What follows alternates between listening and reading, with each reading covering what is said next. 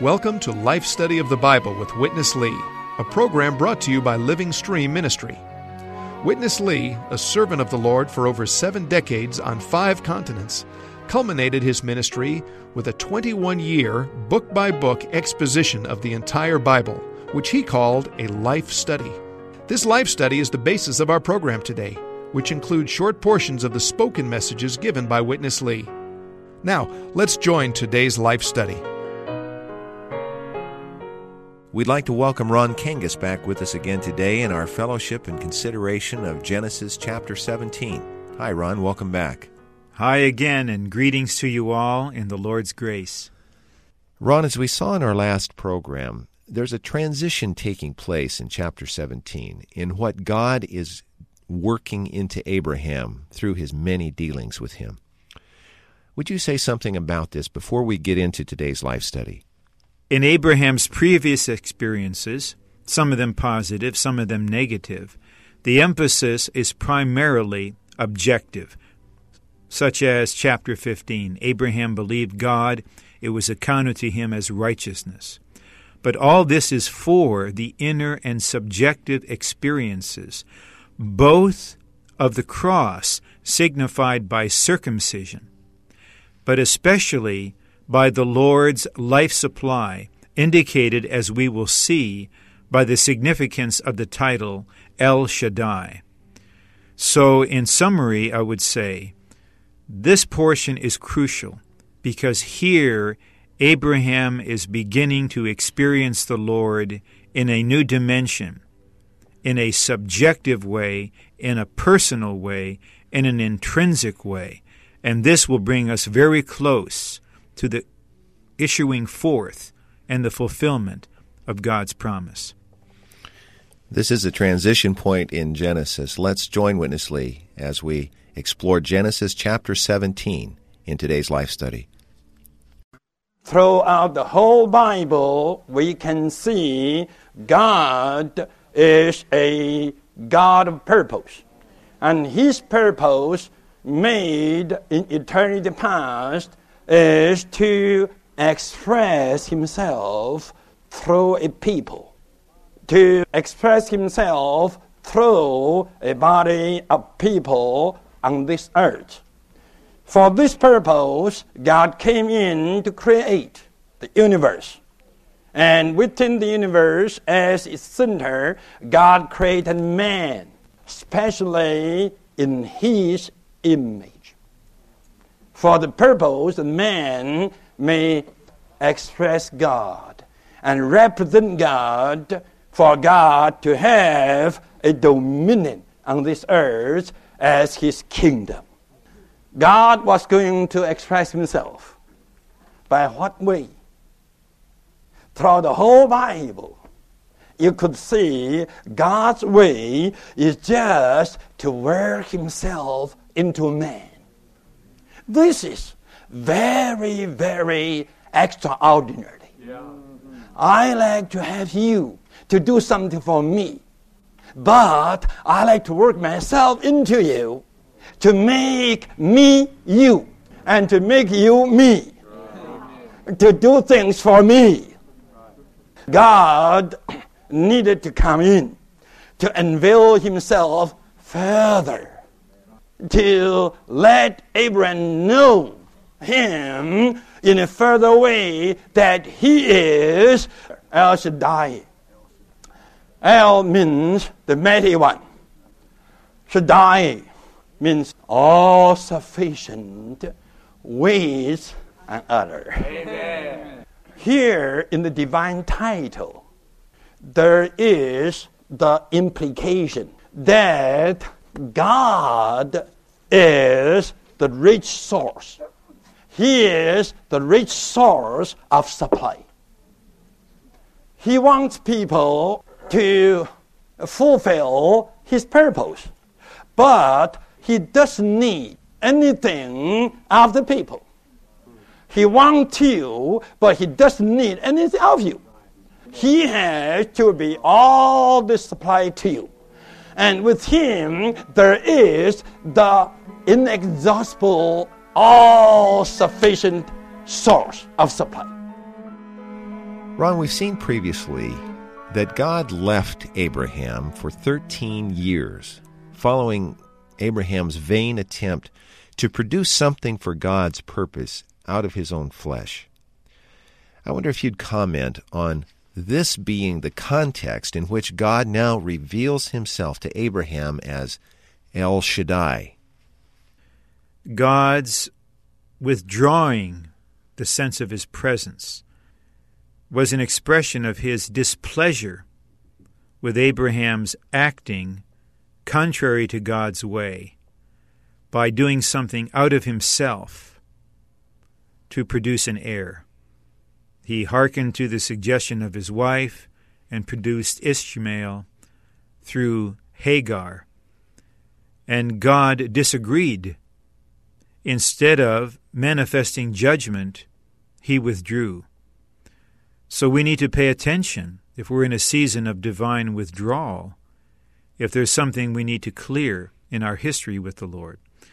The effect of God's disappearing has the effect of stirring up our seeking, our hunger for the Lord.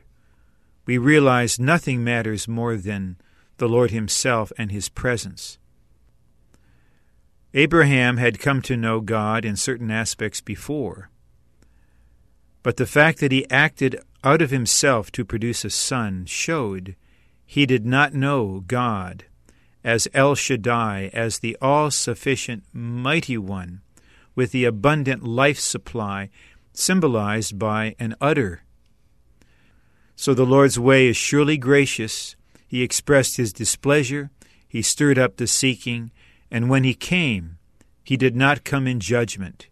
He came full of grace, life supply, love, mercy, light, reassurance, and confirmation. And so it is with the Lord's precious appearing to his seekers in this age of grace. Thank you, Ron. Let's rejoin Witness Lee in our life study in Genesis chapter 17.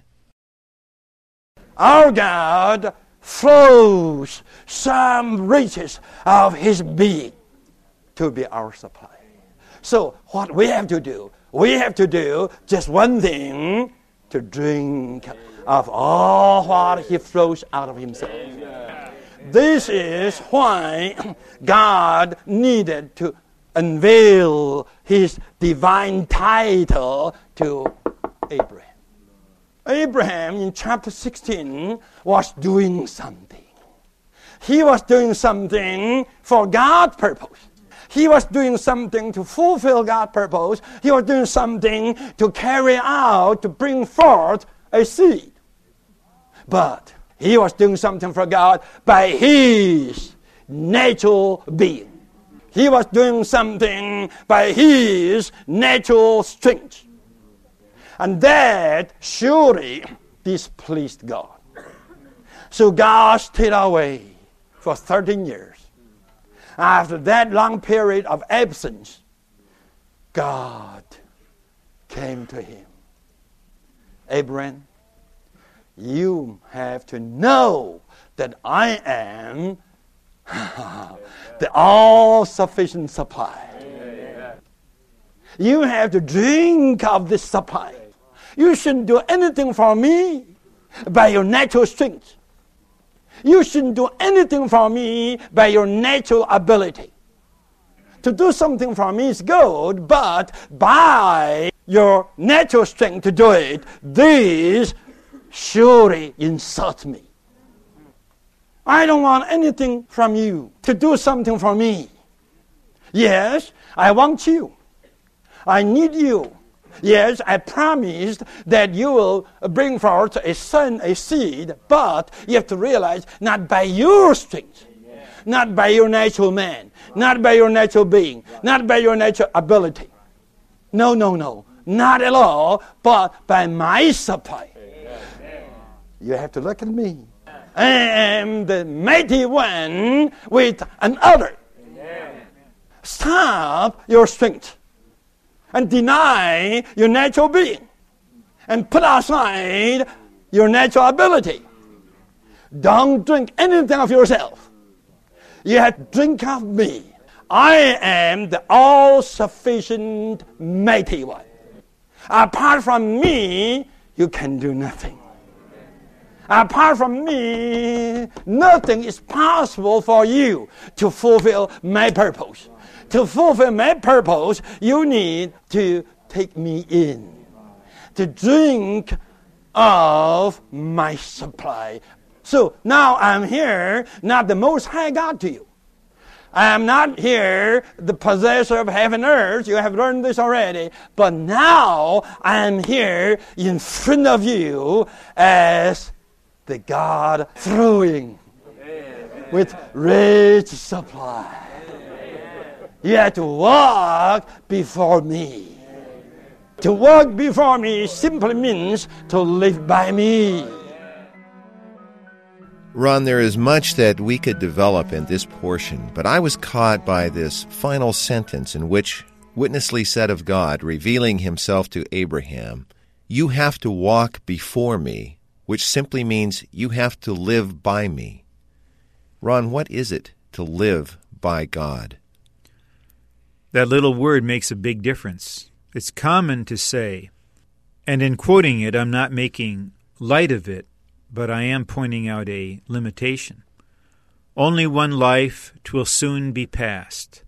Only what's done for Christ will last.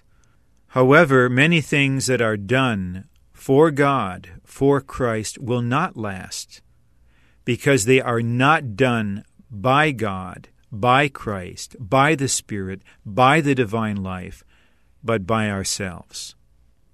For Abraham to live by God meant that he was learning to live by the very God who was his life and life supply subjectively. Even as I'm speaking now, I am living by the breath I take in. I'm living by the beverages, the healthy beverages I have drunk so far today. Especially, I'm living by the food that is sustaining me. This means that my living, even my speaking, is a living out of what is my subjective content and life supply.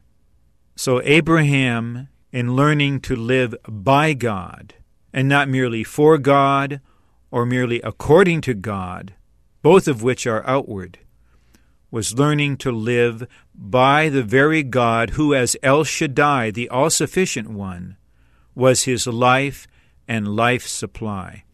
This is the Christian life. This is the life the Lord wants us to live, not just for him.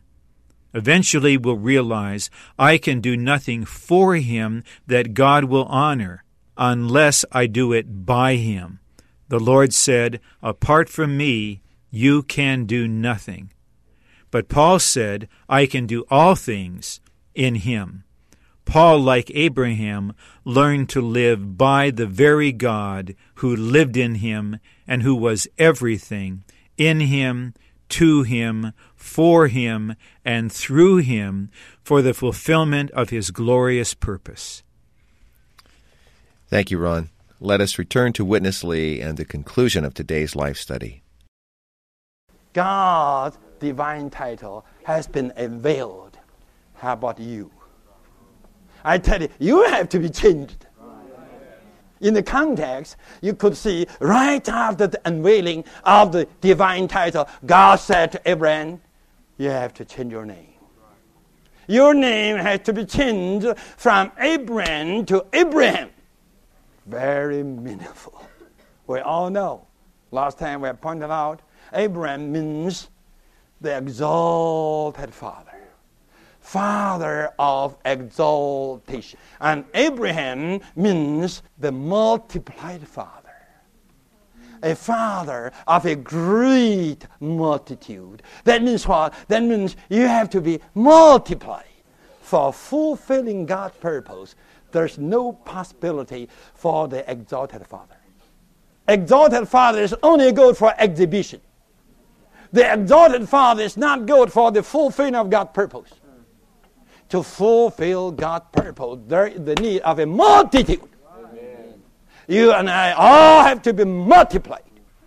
Not to be exalted, but to be multiplied. What is the multitude? The multitude is just a corporate people. Today, the multitude that God wants, that God needs, is just the church life. We all have to realize the church today is the multitude. For this purpose, surely you have to forget about your exaltation. Forget about your own name. You have to be changed from exaltation to the multiplication. Every brother likes to be an exalted father, and every sister likes to be Sarai. And Sarai means what? My princess, my husband, my home, my day, my night, my children, my function in meetings, my position, my this, my that. We all like to say my everything. Start to say, especially the sisters. My princess. But God wants you to become just princess. Princess without mind. This means to be general. General. Not exalted, but multiplied. Not particular, but general. Praise the Lord. Nothing is mine. I am no more my princess. I am just princess. So general. We all have to realize how much the church life needs this change of names. If we brothers still insist to be exalted, and you sisters still prefer to be particular, how could we have the church life? We could have a religion with a Sunday morning service, just coming together once a week and say hello, and then after an hour, goodbye, see you. See you next Sunday morning. That's all. You go your way, I go mine. Now, how could we have the church life? To have the church life, there is the need of a multitude. A people that is built up and compacted together. The brothers just don't like to be exalted. I don't like to be exalted. I like to be multiplied. And the sister, no one would say, my this, my that. I just like to be general. Then we will have the proper church life as a multitude for the fulfilling of God's purpose. Day by day, we'll live together. All the time, we are one together.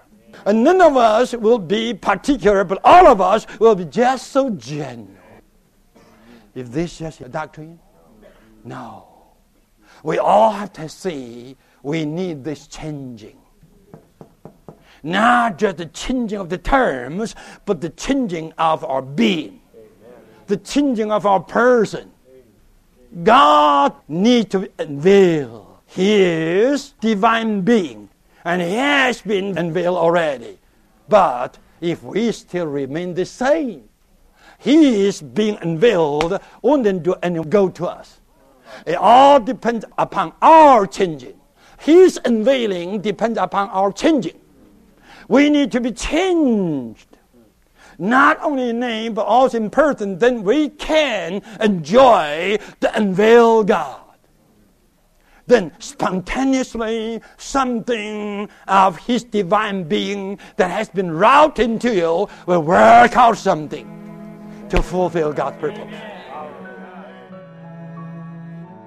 Ron, this final section places much significance on the changing of names of many of the key figures in the Scriptures. Particularly interested in the significance, of course, of the names for Abram and Sarai. We see this time and time again in the Scriptures. Jacob was given a certain name. Eventually, God Himself changed it to Israel. Simon Peter went by a particular name when the Lord met him. He changed it. In Revelation 3, we're told about receiving a new name if we're an overcomer. So this theme runs consistently through the Scriptures, and it suggests that in God's eyes, a name is not simply a tag or a designation, but it is an expression of the nature of that person. So the wonderful name Jesus means Jehovah saves, or the salvation of Jehovah. Marvelous that he has such a name, and his title Christ means the Anointed One. When the Lord changes our name, that means he is giving us a new designation that matches a change in our inward condition produced by the working of his divine life. This chapter is really a chapter of names, a new name for God, a new name for Abraham and his wife. Abraham means father of a multitude. Abram means exalted father. A big difference. It's one thing to be exalted. The emphasis is on your personal exaltation. God is not for this. God is not for exalting people, but God is for multiplying his divine life through us. So at a certain point, Abram became Abraham to indicate that God wanted to use him not for exaltation, but for multiplication. Then with Sarai becoming Sarah, the change is slight, apparently, from my princess to princess. Essentially, the person is the same, but the my is gone, indicating a change of focus, of center. It's not my purpose, my experience, my life, my ministry. Something has happened to cross out the me, the old I, the my, and we are just content to be, as Paul said in 1 Corinthians 10, whatever we are by the grace of God. And we don't think of my, but to use in King James language, thy, not mine, but thine. So, for Abraham, it's a matter of turning from exaltation to multiplication. With Sarah, a matter of turning from my narrow personal perspective to just be the person God makes me in Christ, with a great burden for God's interests, for his glory, and for the fulfillment of his heart's desire.